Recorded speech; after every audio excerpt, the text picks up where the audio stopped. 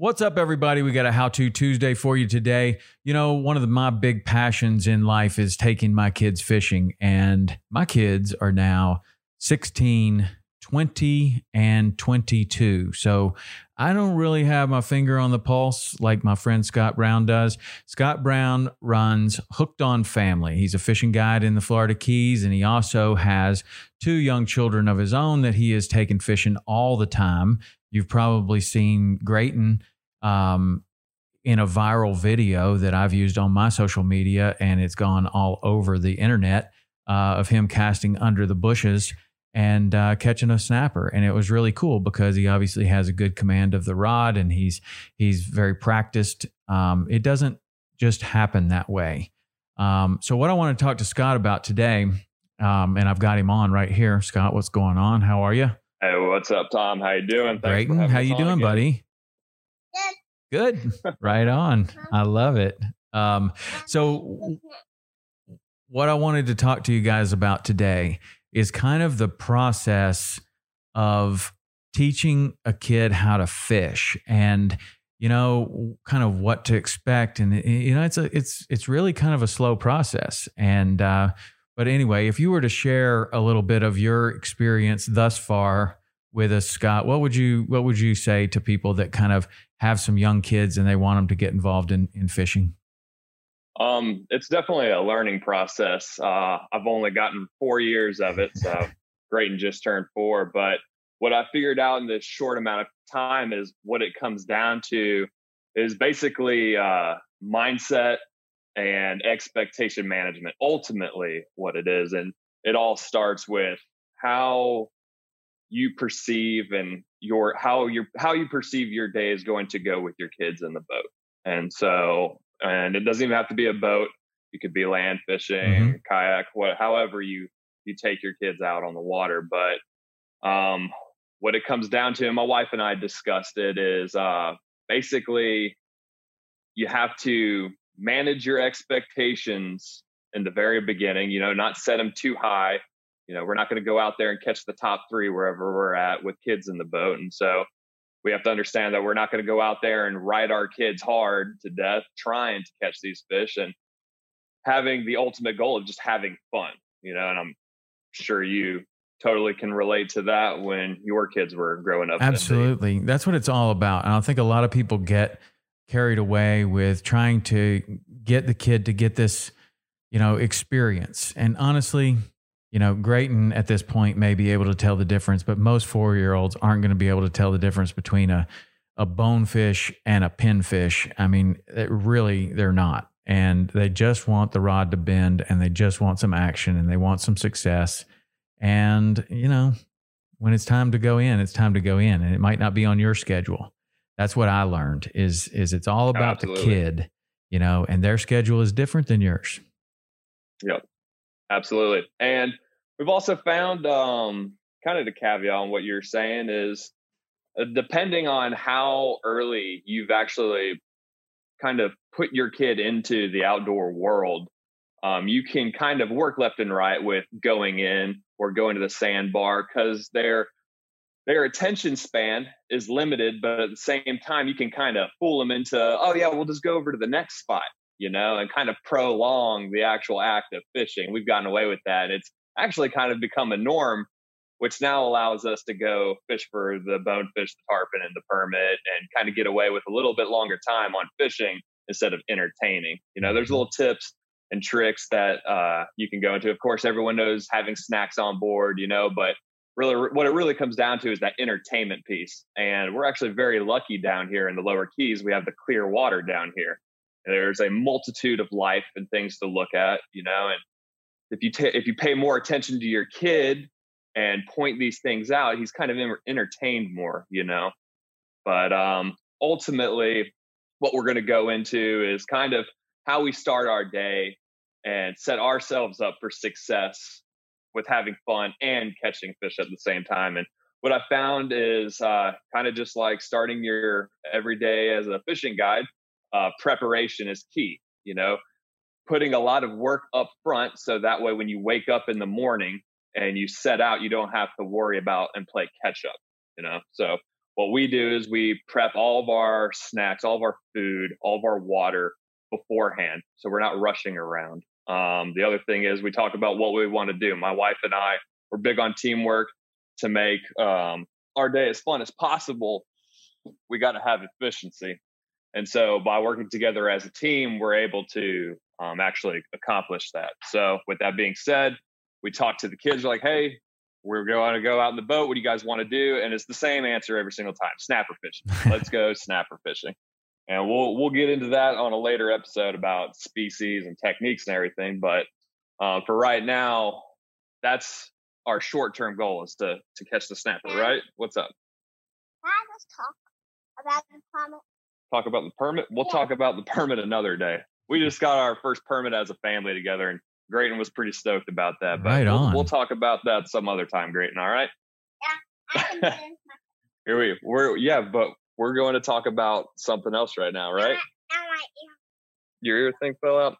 This is a perfect example of what happens on the boat. Yeah, it is. Do one thing and it totally goes astray. But after you've prepared everything and you have a plan, as we know, plans don't always go accordingly. So I have what's called a PACE plan: a primary, alternate, contingency, and emergency. So that way, I'll talk to snappers. you want to talk? We'll talk about snappers another time. All right. I'll talk about that one now. Right now.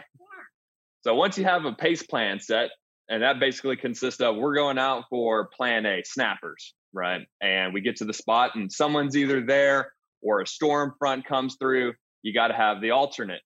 All right. So you go to your alternate. Maybe your kid is just sick and tired of fishing. What's going to be that contingency? The sandbar.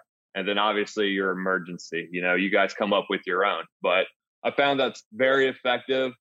That way you actually have like an outline of what you're going to do. Here's the contingencies. Here's how we're going to execute to keep our kids entertained. And we don't come down to that ultimate, I want to go home. You want to try and stay away from that and fill their day with as much entertainment as possible. Mm-hmm. Because once you go home, there goes the fishing, right? Your day is done on the water. So, and then of course, after you have your plan and everything, we'll show them these little lures here in a second. All right. Where was I at? Once you have your plan. Once you have your plan, you got the goal that you were working towards with that. And again, ultimately, that's just spending quality time and then keeping your kids happy on the water. So, right. The other thing with that is we could go into the little things here and there that help Lindsay and I maintain our sanity. When you have this little guy running around the boat, we also have our 1-year-old who is quite mobile.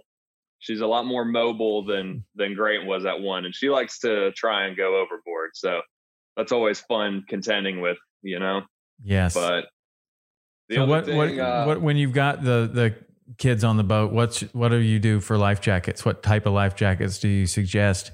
What's the thought on life jackets? So I don't have a brand or anything like that, but I like the puddle jumper for Grayton just because it's easy to get on and off. And as you know, down here in the lower keys, it gets hot.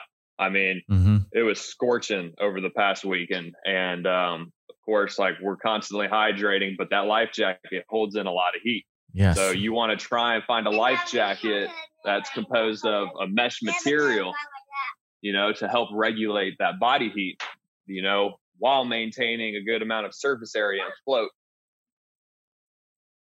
Chandler's is a Mustang brand, according to Lindsay, and she has the full backrest behind her head. Mm-hmm. So that way, if an infant falls into the water, it self-rights and keeps her head above the surface. Right. Grayton, it is, however. Go ahead. Go ahead. Well, I was just going to say, to comment about the comfort of, the big thing. A lot of kids go on a boat and they get a life jacket that doesn't fit them well. It's hot as it can be. It is just an all around uncomfortable thing. And life jackets have come a long way. So for both safety and comfort, you can find one that is far better, that fits them well, and then be ready because they're going to outgrow it in like months. So, if you got another one to hand it down to, that's awesome. But they do outgrow them fast. But that's a great investment on something that fits well and is comfortable, because that makes all the difference in the world. And if you don't think it does, put a life jacket on yourself and go fishing in it all day. You're not going to like it. It's hot. You're sweating your tail off. Anyway, so sorry to interrupt you there, but that's a big thing, the life jackets. Yeah, absolutely. They're super important, but again, you have to find that balance of being comfortable, having fun, and then obviously the safety factor when it comes into that. Mm-hmm. But that leads us right into being comfortable. And as parents, you want to be comfortable. You don't want to be stressed out. You don't want to be stressed out watching your kids, playing the safety piece. And a lot that goes into that is kind of keeping that positive mindset while you're on the boat and remaining calm. It is very frustrating when you're trying to land either a certain fish or you're just trying to complete that goal that we talked about in the very beginning of our conversation, and you got the kids just not working with you. One kid wants to go this way, the other one wants to go the other way. This kid just fell out of the boat. The other kid has gotten into the cooler and he's pulling out all kinds of stuff. Or like we had the other day, one of our kids was in the bait well, the wind blew it over and almost took off Drayton's finger. But this is the normal stuff that you're going to encounter whenever you're fishing on a boat with kids. Same thing when you're on the side of a bank. Chances are your kid's not going to be wearing a life jacket on the side of a bank, and you're going to have 110% effort dedicated towards your kid, or someone else's kid, making sure that he's okay. So with that being said, you're going to get frustrated. Kid's going to be casting into the mangrove roots, getting caught up. He's going to be breaking stuff. It frustrates me so much. And it takes Lindsay to be like, hey, Scott, it's okay. Chill. I don't throw a fit or anything, but she can tell that I'm reaching my mental capacity on patience. Right. And so it takes her to dial me back like, hey, remember, we're here to have fun, Scott. And I'm like, yeah, no, I get it. So remaining calm, staying positive is probably one of the most important things, because these kids, they will test your patience, but well, just having one kid in the boat will test your patience. And now when you get two, it's not twice as much, it's exponentially more. And then, you have even more than that, 3 or whatever. And now you're not even playing zone defense anymore. It's like, oh, absolutely. I don't know. It's like you're being overrun by an army. But one of the biggest things that I've passed on to people that are taking kids fishing is that, it's really not about going fishing. What you alluded to this, and you've kind of said something else here that like Drayton, even though he can cast under the mangroves and he's caught all kinds of fish, he still enjoys playing in the live well. And I've had a number of dads and moms contact me after listening to several different podcasts, and we did a couple of shows about this. And I'm like, look, the point is, you get the kids out on the boat, you have a good time, so they want to come out again. And if their idea of a good time is playing in a live well, which is basically an aquarium, and every other aquarium that they've ever seen in their life, nobody will let them put their arms in there up to the shoulder. And now all of a sudden, here's one right here full of all kinds of cool stuff, and they can play in it. That might be what they want to do. And if that's a positive memory that they have about going on the boat, that's a positive thing. And you're like, yeah, you want to play in the boat? You want to play in the bait well? Play in the bait well. And then eventually they will get around to wanting to fish. Eventually they will not want to play in the live well quite as much. But if you constantly are telling them, no, you're going to kill the bait, don't put your hands in there, don't do this, don't do that, don't do this, then it's a negative experience. They just are not having fun. They'd rather do something else. So if they want to play in the live well, let them play in the live well. If all of a sudden you come across a flat and you find some starfish there or some sand dollars or something, and they want to look at those, stop and look at those. That's absolutely. And maybe your fishing trip, it's the perfect tide, the bonefish are tailing, everything's happening, but they're not interested in that. This is their day, not your day. And that was one of the big things that I had to come to grips with, is that, okay, my day is going to be tomorrow or another day. This is their day. Oh, absolutely. And you know what? I mean, what you just said echoes. I mean, you pretty much painted the same thing that we go through. Grayton's caught bonefish. He doesn't care about the bonefish, you know? And every time that Lindsay and I are like, hey, we're going to go bust out a fly rod right here, right quick, and we're going to try and get ourselves a bonefish, it's usually met with a total, but what about the snapper? Yeah. Oh, man. And so we're just like, yeah, but it's a bonefish. But kids don't understand. They don't understand that the sports fish and some of the game fish, they're just whatever to them, you know. But those snappers, those needlefish, those barracuda are lesser than fish, you know, that we don't particularly target much. Those are, some of those fish are what captivates kids' imaginations. I know. It does, and I do not think that it should be discouraged. In fact, I think maybe all the sport fishermen should maybe think like a kid, because we're all supposed to be out there to just have fun. And the coolest looking fish are often the ones that, you know, sport fishermen look down upon: the barracuda, the needlefish, the cowfish, the boxfish, the weird, colorful, strange fish. Right. That's what they want to catch. And we used to have this thing where we would do an award where we would have like the smallest fish, whoever caught the smallest fish, and whoever caught the weirdest fish. And then we would like have this little thing, and the kids could draw a little, you know, color something on a piece of paper, and then we'd put it on the refrigerator for the week, you know, the weirdest fish. Hayden caught the weirdest fish, you know. That's always what they wanted to do. What is your favorite fish? Yeah, you. Snapper. What kind of snapper? The other day we went out. There's like a particular spot off this flat, and there's a multitude of snapper there, and so it's nice because I get to catch my top three or whatever that is on the flat at that time, and then Grayton can go off and then catch his snapper. And so we got to go out there, and we found a variety of them, and we kept catching these grass porgies. And believe it or not, and you know, they're actually very colorful, some of them.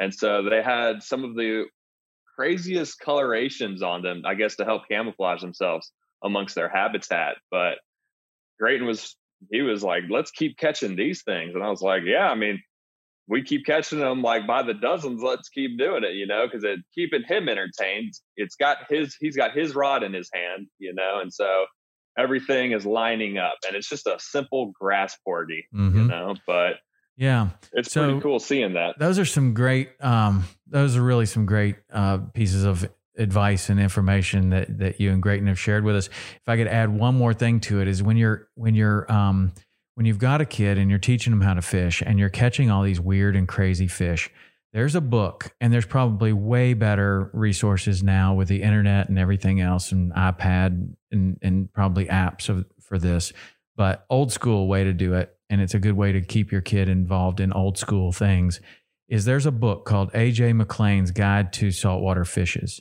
And it's got very colorful illustrations in it. And you can give that to your kid. I gave one to each of my kids. And I told him it's fine to write in this book, whatever. And I can go find my son's book, and it's dog-eared and stuff is circled and checked off. Nice. And we would check off every fish that we caught. So like that grass porgy, it's going to be in there.